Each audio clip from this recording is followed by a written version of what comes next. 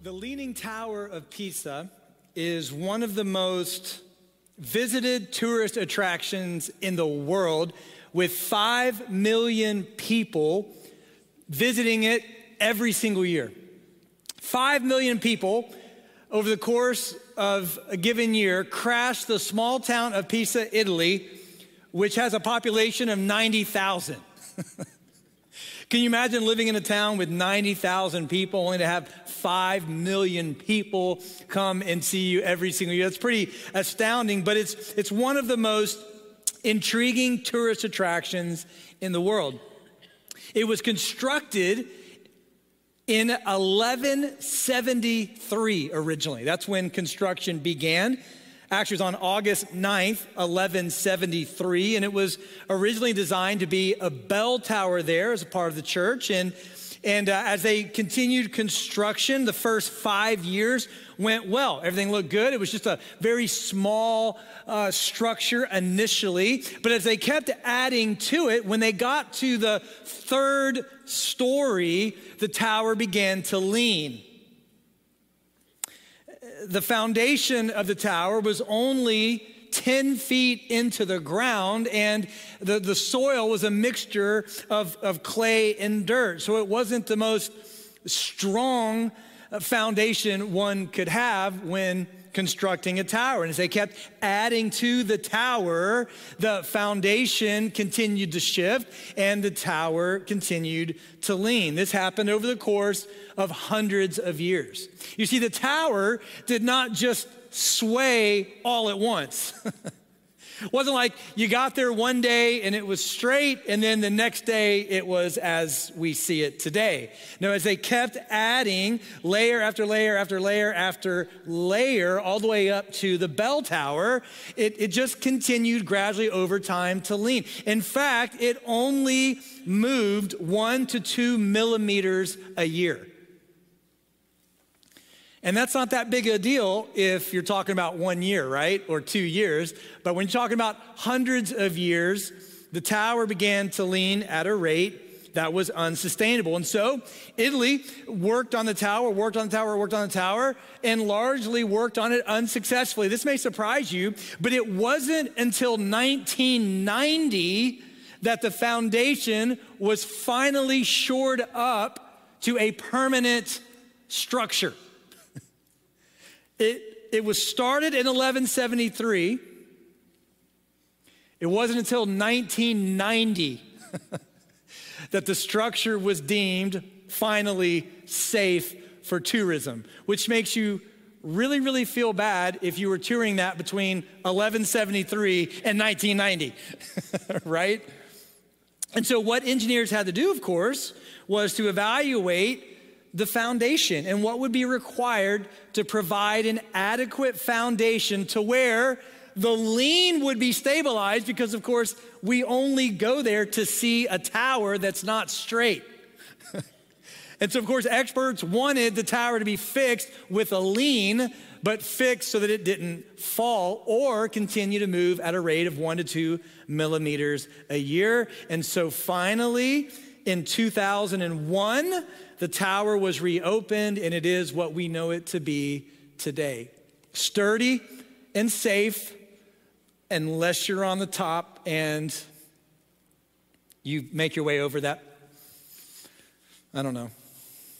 railing. Okay, that would not be safe. And it didn't always have the railing, so, you had to be careful, but they put the railing up there because some people weren't careful, and that's another part of the story, which is for another message and another day, all right?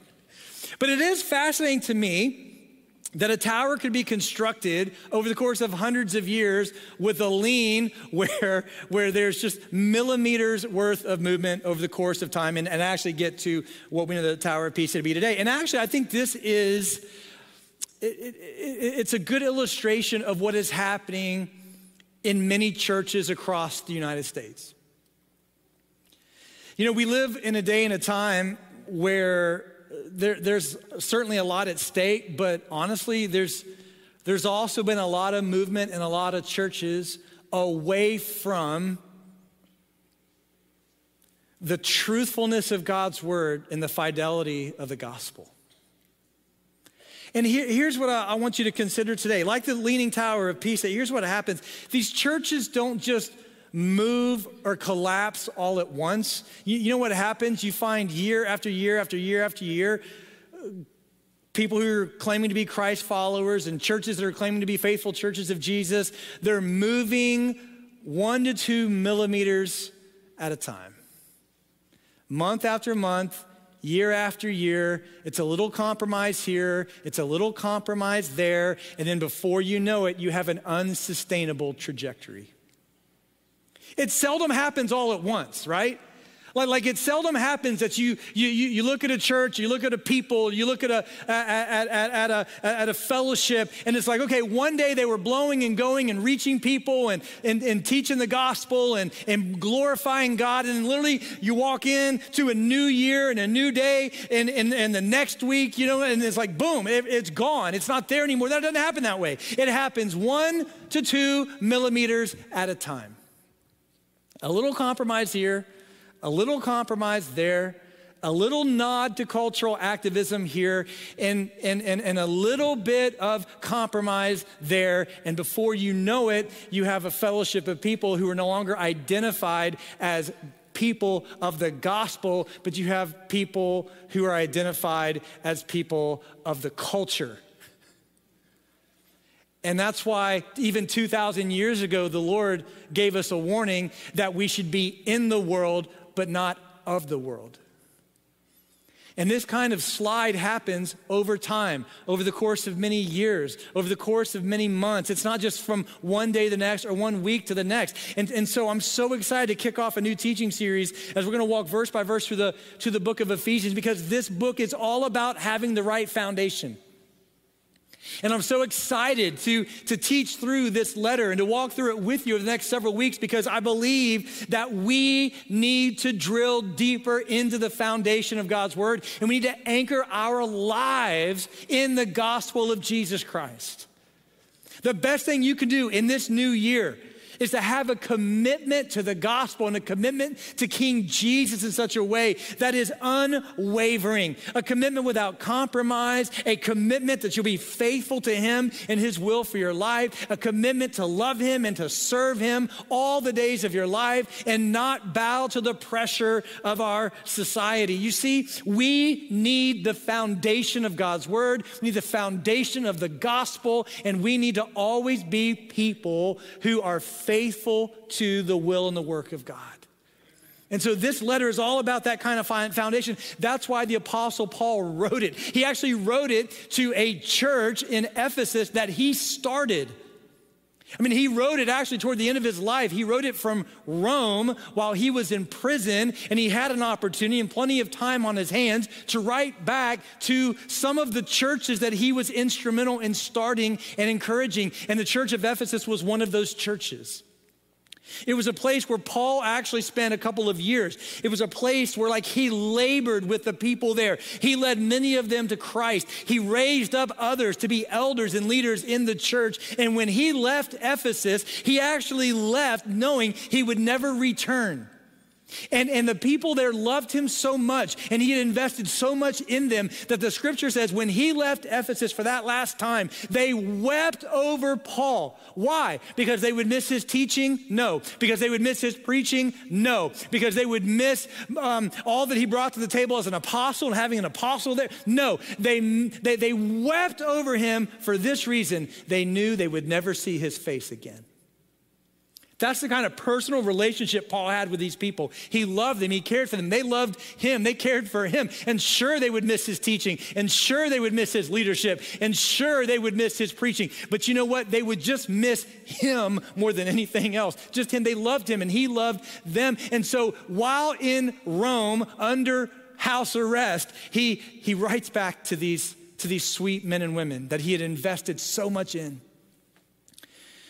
And right out of the gate, we see this is a letter of love and encouragement, and it is a letter where Paul doesn't have any axes to grind. This isn't like the letter that he wrote to the churches of Galatia, by the way. He also wrote a letter to the churches of Galatia. And basically what he does in that letter is put the people of Galatia over his knee and give them a spiritual spanking. I mean, like, he starts out that letter literally, hey, remember me? I'm Paul. And then boom, behind the woodshed we go. He says, I am amazed that you are so quickly turning away from the gospel. I mean, you could paraphrase Galatians in the opening of Galatians. Hey, I'm Paul. You are morons. What are you doing? You know, he's like trying to get their attention. Like, hey, snap out of it. Ephesians is not that way. Let me show you just the opening verses here, verses 1 and 2, where Paul says, Paul, this is introductory. This is consistent with all these ancient letters that we have, right? Paul, an apostle of Christ Jesus, by God's will, to the faithful saints in Christ Jesus at Ephesus. Just notice right there, Paul's striking a different tone than what he strikes with Galatians. No, he's like, hey, and I love this. He's like, I'm an apostle according to God's will. Like, let me give glory to God. I am who I am because of the grace of God. I mean, Paul's like, hey, I'm the one who used to persecute the church. I'm the one who used to preside over the deaths of Christians. Like, I'm literally the last person on planet Earth that anyone thought would be used by God to start churches. So I love that right out of the gate. He's like, hey, you remember me? I'm Paul. I'm like the Paul who is an apostle by God's will and God's grace. And then he says, and I'm writing to those of you in Ephesus, these faithful saints. Boy, do you hear the endearment? Like, he's like, hey man, you guys are faithful. I love you guys. I miss you guys. So it's me. It's Paul, the one who's like untimely born, he says elsewhere, the one who was radically brought to salvation. I'm writing to these faithful saints. I'm writing to those of you I love dearly there in Ephesus. He says, standard fare here, grace to you and peace from God our Father, the Lord Jesus Christ. And so he just introduces himself, and you see the tone here, man. Paul loves these people. And then check out verse 3. I mean, he's going to anchor their faith in the firm foundation of God's work and God's word. Check out what he says here in verse 3, kind of the first, like getting right to it, okay? So he's introduced himself, he's addressed these faithful people, he's kind of set the tone as one of endearing, and he I think it just kind of wraps his arms around him here. Hey, it's me, it's Paul, I love you guys, the faithful saints. And then notice what he says here. He says, blessed is the God and Father of our Lord Jesus Christ, who has blessed us with every spiritual blessing in the heavens in Christ. This is huge. I mean, out of the gate, just look at how he's drilling into the foundation of what God has done in our lives. He's trying to anchor their lives to the faithfulness of what God has done for them, to the foundation of his word and his work. He said, blessed be, celebrate, blessed be the God and Father of our Lord Jesus Christ. Now, this is huge. Who has blessed us with every spiritual blessing in the heavens in Christ. In other words, Paul says, let me just right out of the gate remind you guys in Ephesus and through now the inspiration of the Holy Spirit, all of us, okay, 2,000 years later. Hey, let me just remind you, we have everything we need for life and godliness. Isn't that cool? Like, God has equipped us with everything we need, boom, at the moment of our salvation. Have everything we need. I can't imagine how they missed Paul. I can't imagine the temptations they faced, the struggles they had, the enemies with whom they battled. I mean, listen, Ephesus was a strategic city. And in fact, let me show you a map here of Paul's third missionary journey. That's actually when he started the church in Ephesus. And you'll see here on this map where Ephesus is located. It's kind of hard to see, but you'll see Paul set out on the right side of the screen there, Antioch in Syria, and he traveled through Galatia, and then he went into Asia Minor. And kind of the lower left of Asia Minor is Ephesus. It's right on the Aegean Sea. It was a very, very, very strategic city. And because of its location, its importance, like there was a lot of culture in Ephesus. There were a lot of ideas in Ephesus, and right there on that coastal city, I mean, Paul labored, like I said, for a couple of years, and he worked so hard, and God did some miraculous, incredible things. And now Paul's in Rome, which is over here on the left side of the screen. You can't see, okay? And so now he's writing back to those believers there, and here's what he starts with. He just refrain. Blessed be the God and Father of our Lord Jesus Christ, who has blessed us with every spiritual blessing in the heavens in Christ. Well, you're facing external threats, enemies of the gospel, people who are trying to undo the work that God has done. You're facing external enemies. Make no mistake about it. God has given you everything you need to combat these heresies, to combat these enemies, and to be faithful to the gospel. You're facing internal threats. You have temptation. There's the threat of compromise. There's the threat of disunity, which he's going to talk about in the letter. And he's saying you've got internal enemies. Make no mistake about it. God has blessed you with every spiritual blessing to persevere, to endure, and to thrive. And here we are 2,000 years later, and you and I look around. We have external threats, do we not?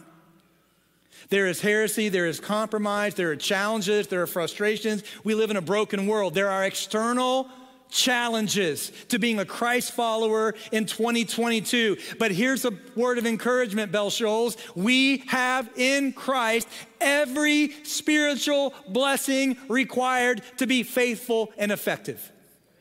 There are internal challenges. There are temptations.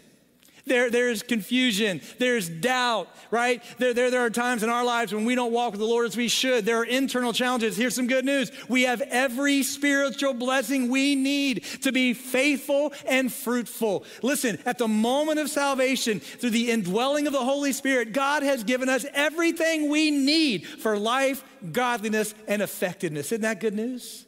We have everything we need. He has blessed us in him with every spiritual blessing. Reminds me of a man I read about years ago in Oklahoma who owned some land and did his thing day in and day out, just living life. And at one point it was reported that he may be sitting on an oil reserve. And so they did some checking on it and did all of the ins and outs. And sure enough, it was discovered that underneath his land was oil. And so he actually went through the process of extracting that oil and over the course of time became a millionaire. And someone commented on one of the stories about this, said the man became a millionaire overnight. But actually that's not true. He was a millionaire all along. He just didn't know it. Right? Like the oil didn't show up overnight. It's not that he bought the property, lived on it for 10 years, and then boom, all of a sudden there was oil.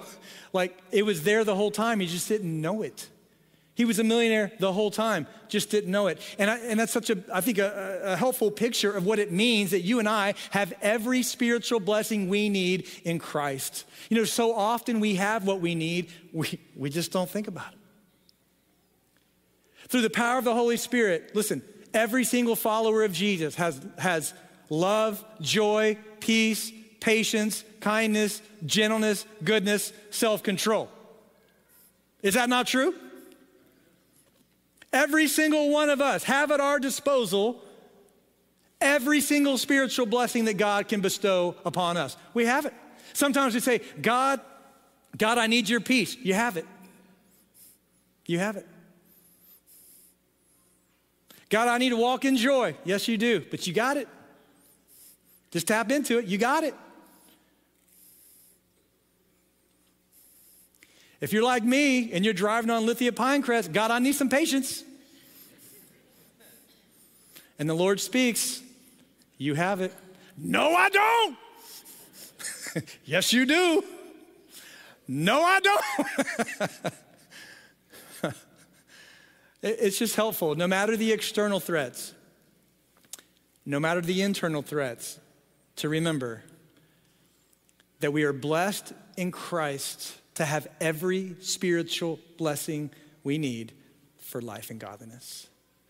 And then, now this is profound, Paul highlights for these brothers and sisters in Ephesus, and now highlights for you and me, the number one spiritual blessing available, and that is the grace of God and salvation.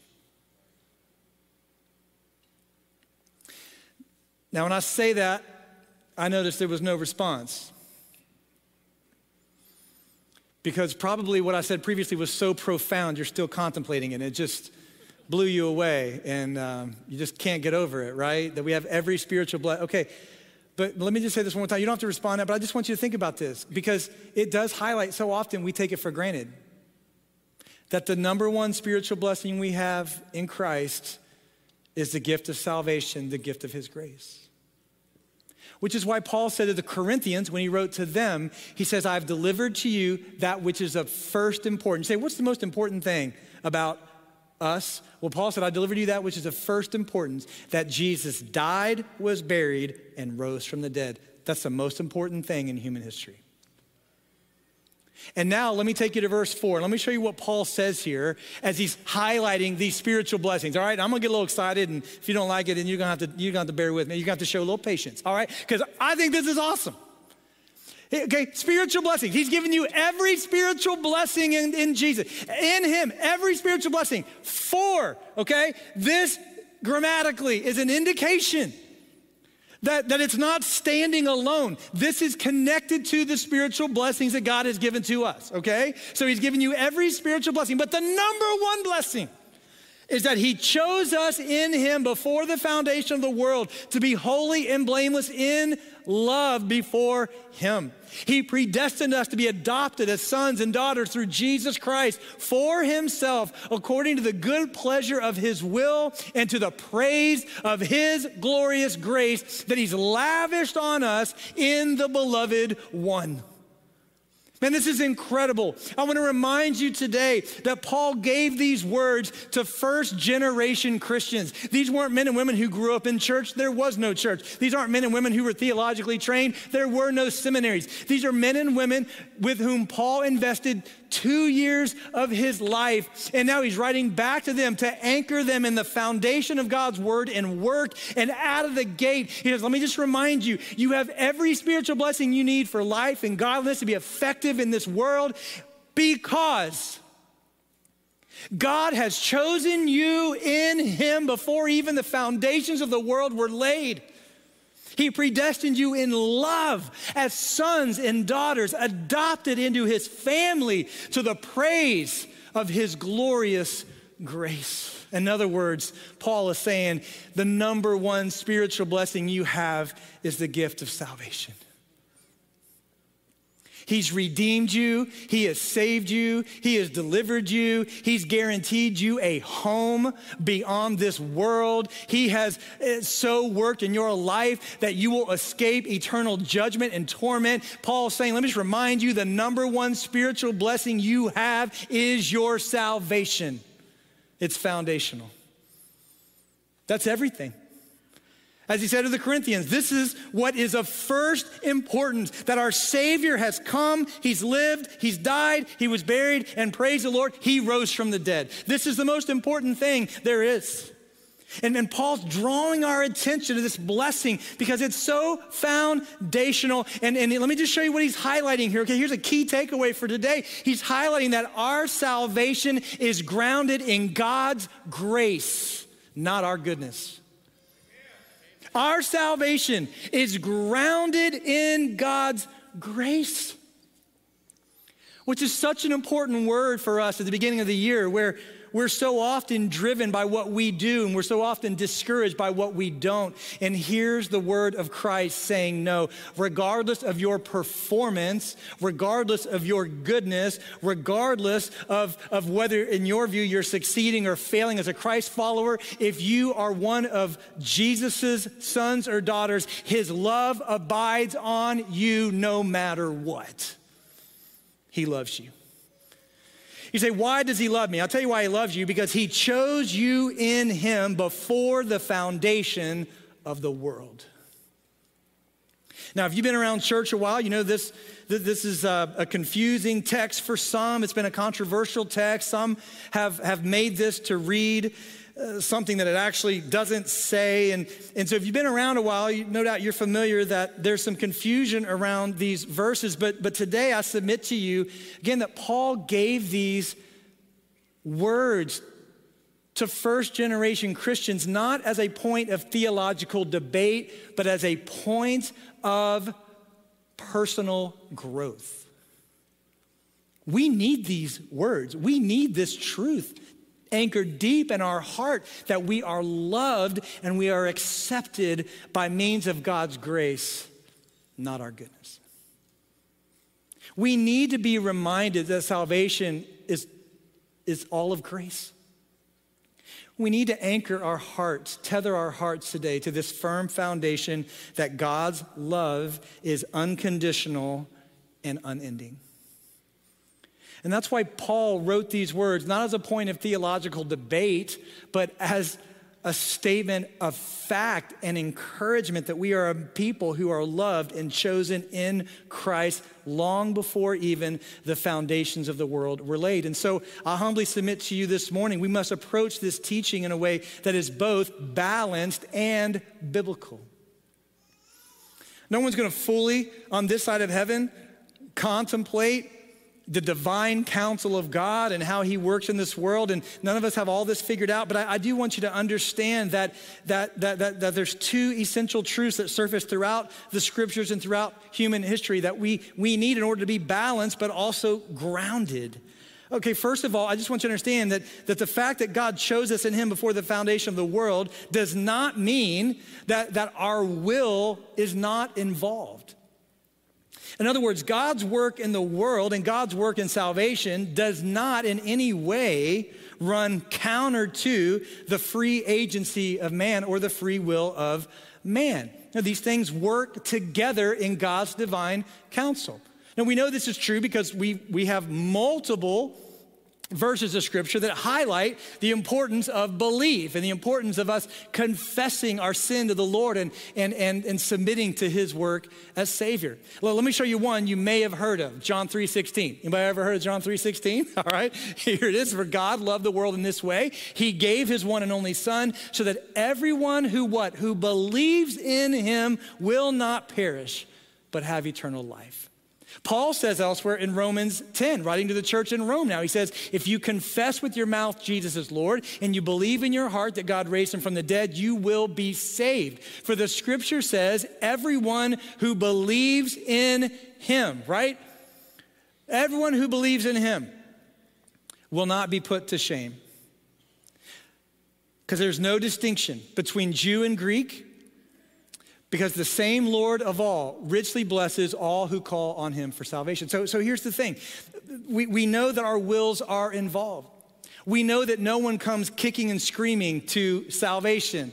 So the fact that God works in the world to bring us to salvation and the fact that he chose us in him before the foundation of the world is not incompatible with free will and the free agency of man. That is true. But here's what Paul is suggesting. That our will is involved, but only as God allows it, as God invites it, and as God atones for the whole of our sin. In other words, let me say it this way. Yes, our will is involved and our activity is involved, and no one comes kicking and screaming to salvation, but make no mistake about it, our volitional activity is not on the same shelf as God's. There is an initiator, and then there are responders. And so we have to give glory where glory is due. And that glory only rests in one person, and that is King Jesus. Yes, our volitional activity is engaged, but it's only engaged at the kind initiative of God and the fact that he has atoned for our sin through the death, burial, and resurrection of his son. And we only respond to what God has invited us into and provided for in Christ. And so there's some scriptures that speak to this. Let me show you a few. 1 John 4:19. I love this. Very simple. We love because he first loved us. We love, we engage, we follow, we confess, we believe. But we only do any of these things because he first loved us.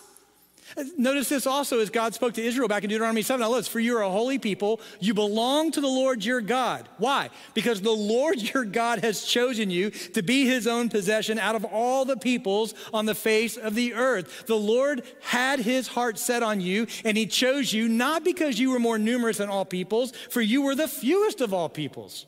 Not because, right? Because you so loved God that he found your obedience amazing. No, but because the Lord loved you and he kept the oath he swore to your fathers. In other words, because he was faithful to you even when you were unfaithful to him, and he brought you out with a strong hand and redeemed you from the place of slavery, from the power of Pharaoh, the king of Egypt. In other words, Deuteronomy giving emphasis to the kind work of God. Israel, yes, is a holy people to the Lord, but they're only a holy people to the Lord because the Lord decided to choose them and bring them out of bondage and slavery and to be faithful to the covenant that he initiated with them. Right? I love what Jesus says in John 6:44. He says this, no one can come to me unless the Father who sent me draws him, and I will raise him up on the last day. And then we find another example with Lydia in Acts 16, a God-fearing woman named Lydia, a dealer in purple cloth from the city of Thyatira, was listening, and the Lord opened her heart to respond to what Paul was saying. And so here's what we have, as we think about how God brings us to salvation, we think about what Paul's highlighting here with respect to this spiritual blessing, this greatest spiritual blessing. For he chose us in him before the foundations of the world to be holy and to be his sons and daughters, predestined to adoption, to the praise and the glory of his grace. What is Paul saying? Here's what he's saying. He is saying our salvation is not the work of our goodness, not the work of our faithfulness, not the work even of our choosing. Ultimately, our salvation is the kind and gracious work of God through Jesus.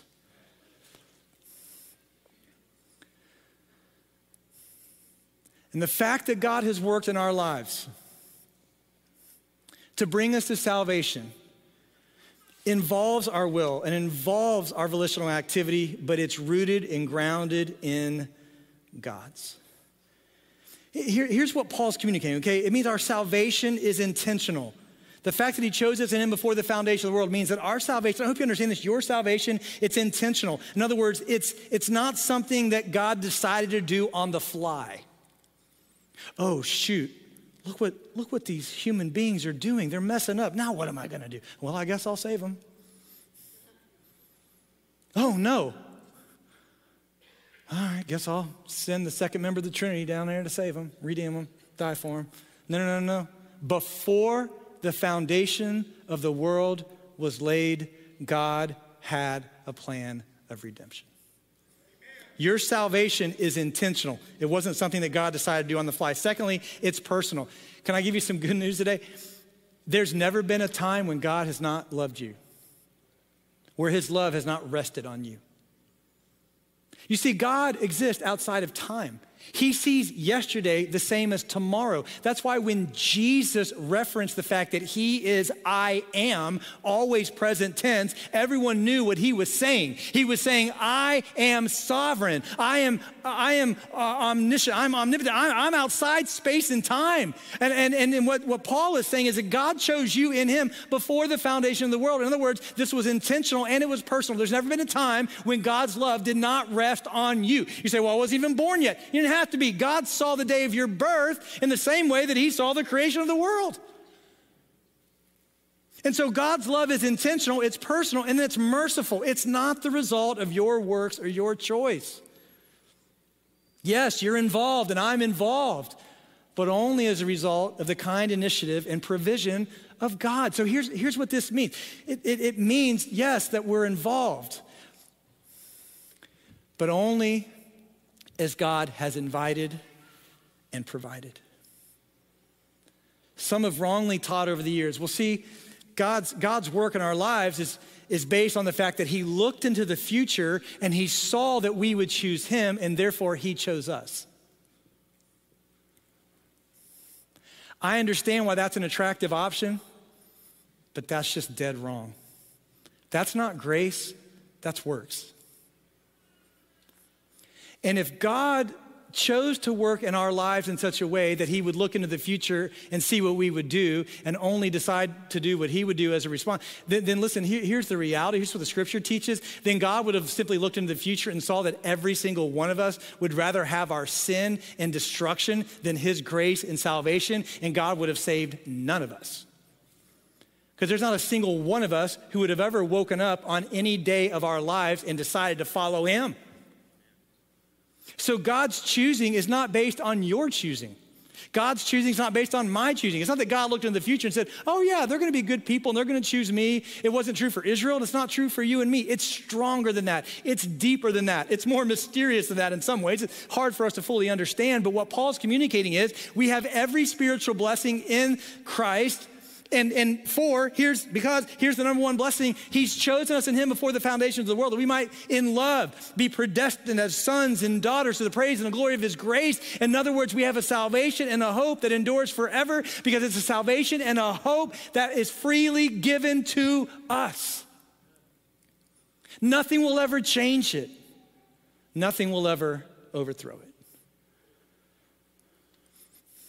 It's the kind initiative and provision of God. Let me say it to you this way. When we get to the day of judgment, nobody's going to be walking up to Jesus shaking his hand. There'll be no handshaking with Jesus on the day of judgment. Nobody's walking up to Jesus, oh man, it's so good to see you, finally to meet you face to face. Hey, 50% of my salvation is the result of what you have done. I want to thank you. I know you looked in the future and saw what I would do, and then you kind of accomplished the rest of it. Ain't no fist bumping. Oh, Jesus, man, it's so good to finally meet you. 75% of my salvation, all because of what you did for me. I just want to thank you for that. Oh, Jesus, man, you don't look anything like what I was told you look like. You're not white. Okay, so, right? Jesus, so, hey, 95% of my salvation you accomplished for me. I just want to say thank you. There's no handshaking with Jesus in the judgment. There's no fist bumping Jesus. You know what there is? Bowing the knee. You know why? 2 reasons. Number 1, because he is the sovereign maker of heaven and earth, and you and I are not. And number 2, because 100% of our salvation is a result of his work and provision. 100%. 100%. Right? Oh man, what a privilege it will be to bow the knee and to confess that Jesus is Lord, and then to hear the words that he will say to his sons and daughters, well done, and enter into his glorious heaven, knowing that even though, of course, our volitional activity was engaged, and even though we confessed our sins, and even though we expressed our belief in him, and even though we've lived our lives to bring glory to him, yes, all that is true, but it's only true because of all that he has done for us. He chose us in him before the foundation of the world. He predestined us in love to the praise and the glory of his grace. Someone's going to object. Someone's going to say, well, no, that's not right. Listen, you can lead a horse to water, but you can't make him drink. Well, I don't know about that. You put a big old salt block about 25 feet from the water source, and you lead that horse by there. You pause for about 10 minutes, let him get a little bit of that salt block. Let me tell you what's going to happen. When you get to the water source, that horse will freely drink. He will freely drink. You don't have to coerce him. You don't have to make him. He will freely do it. And here's what Paul is saying. I just want you to understand the depth of your salvation. It's more than it's dependent upon you and me. That's where a lot of people's theology right now is, it's where it's rooted. It's a 50-50, it's a 75-25, it's a 95-5. That's why some people frankly say you can lose your salvation. Well, of course, if your salvation is contingent more upon what you have done than what God has done, of course you can lose it. But you can't lose it because it was never yours to give.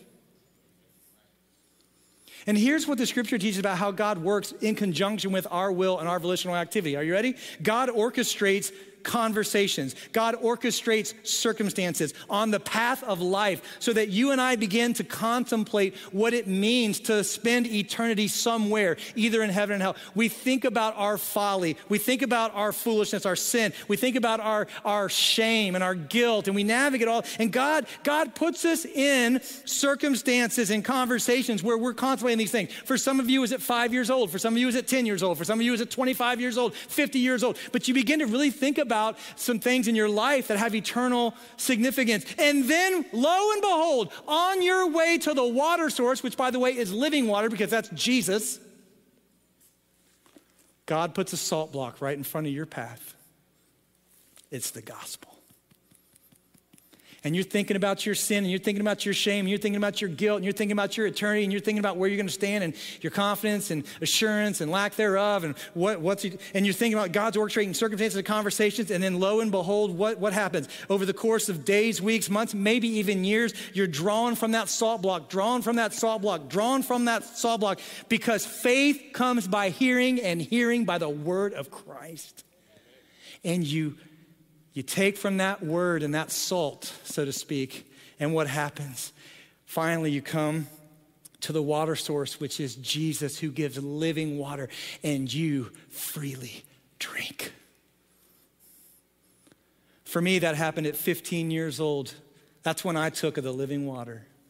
And I confessed my sin to Jesus, and I committed to follow him all the days of my life, and he saved me, and I have never been the same. And when I see him face to face in eternity, it will be on my knees confessing that he is Lord, and he is the author, and he is the provider, and he is the sustainer of my salvation. He orchestrated the circumstances. He orchestrated the conversations. And at 15 years old, I called my student pastor and I said, hey, when I come to church on Sunday, would you have someone explain to me what it means to be saved?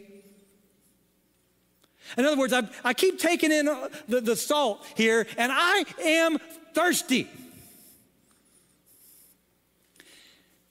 And my student pastor came over to my house the next night, and he said, I can tell you why you're thirsty, because you're a sinner in need of salvation. And here's the good news. God's provided a Savior for you who is living water. And if you'll ask him to save you, he will. And let me tell you something. I was thirsty, and I said, give me that water. That water that Jesus led me to, that water that Jesus provided, and that water that I asked for. All those things work together. But they work together in such a way, hear me now, that God is 100% the author of our salvation. And he will receive 100% of the glory for it forever and ever and ever. Now, I am 3 verses in out of 14, and we ain't gonna get through all this today. So here's what I'm gonna be doing this week. I'm gonna be redoing the preaching schedule, okay? Because I was supposed to get through half the first chapter, but let me just pause here, because if we don't get this, nothing else matters. Are you with me? If we don't get this, nothing else matters. This is the foundation we need. That there is salvation available to us that brings eternal life. And there's nothing more important than that. And so let me just hit a couple quick takeaways, I promise. And man, let me tell you why this matters to you in 2022 as you kick off the year. Okay, first of all, assurance. This ought to give you assurance today. Assurance that the God who chose you in him before the foundations of the world, the God who sent his son to redeem you and to accomplish salvation for you, is the God who right now has his love resting on you. And so no matter what doubts you carried in the room with you today, no matter what concerns, no matter what burdens, no matter what acts of disobedience, may I just encourage you just to get right with Jesus if you need to, knowing that you can have and you should have full assurance of faith. He loves you. And he loves you unconditionally. He loved you before you were even born. And this brings full assurance of faith. This is why you'll never lose your salvation. Because if God's truly saved you and given you that living water, you would never want to live a day of your life without it. And number two, he never saves so as to lose. That's why Jesus says in John 6, check this out, I love this. He says, for I have come down from heaven, not to do my own will, but the will of him who sent me. And this is the will of him who sent me, that I should lose none of those he has given me, but should raise them up on the last day. Right? That this is his will. So this is the will of my Father, that everyone who sees the Son and believes in him will have eternal life, and I will raise him up on the last day. I hope you have more assurance this year than in any other year of your life, knowing that God's salvation, if you have it, if you've asked for it, if you've confessed your need for Jesus, confessed that he is Lord and he has saved you, listen to me, you can have full assurance of faith today, this year. His love abides on you, and he loves you no matter what. Secondly, meekness. Boy, this gives us assurance. It also gives us a healthy dose of meekness. Ain't nobody at Bell Shoals riding around the parking lot on their high horse saying, ain't no wonder God saved me. Nobody should be looking around the room right now saying, I don't know why God saved him. I'm not sure what he was doing with her, but I know what he was doing with me. I mean, come on. No. You know what we all share in common? We're saved with a grace that we don't deserve. I don't deserve it. God did not choose Israel because of their number, and he didn't choose you because of your education, because of your potential, because of your goodness. He chose you because he loves you. And that gives us a healthy dose of humility to live life with assurance, but also meekness, knowing we live for his glory and his alone. I'm reminded of the 72. Remember when Jesus sent out the 72? These are just 72 ordinary people like you and me. It's like Jesus walking in the room today and say, I need 72 of you. You're going to go out here through West Central Florida, and I'm going to empower you uniquely with the Spirit, and you're going to do some crazy stuff, right? And the 72 come back. Check this out. They return to Jesus with joy, like they're overwhelmed. They're like, Jesus, even the demons submit to us in your name. This is amazing. And Jesus is like, okay, that's cool, but I watched Satan fall from heaven like lightning. I kind of seen it all. And so here's the deal. I've given you the authority to trample on snakes and scorpions over all the power of the enemy. Nothing at all will harm you. However, I love this. Don't rejoice that the spirits submit to you, but rejoice that your names are written in heaven. Oh, how good is that? Jesus saying, it doesn't matter how much you do. I'm going to use you. But don't ever get over the reality of what I've done to save you. There is no spiritual blessing that will ever be better than that. Amen?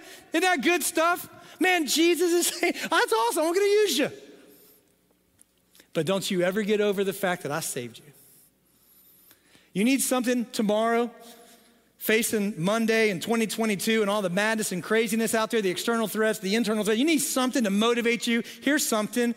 Your name is written in heaven. And God's love is set on you. He chose you in him before the foundation of the world. He loves you. That gives us assurance, meekness, finally, confidence. Gives us confidence. Because if the God of this universe is for us, who could be against us? If the God of this universe chose you and me and him before the foundation of the world, has set his love on us, has redeemed us through the work of his son, my goodness, there is nothing or no one that can ever overcome the work of which we are a part. And that's why we do what we do here at Bell Shoals. Listen, we're going to continue to celebrate what God's doing because it's amazing and it's worth celebrating. We're like the 72 every single week around here. Like, man, can you believe what God did this week? But listen to me, faith family. None of that should ever trump our joy and our peace and awe. The fact that at his own expense, Jesus came and he saved us. The fact that he uses us is just icing on the cake. Rejoice not that the demons do what you say they should do. Rejoice that your names are written in heaven. He chose us in him before the foundation of the world. In love, he predestined us as sons and daughters to the praise of his glorious grace, not our name, not our goodness, his. And I can think of no better way, literally, than start the year than hearing these words of Paul to a people that he loves, saying, listen, you have every spiritual blessing you need for faithfulness and fruitfulness, and none greater than the gift of salvation. So press into it. Stand in it. God has a plan for your life.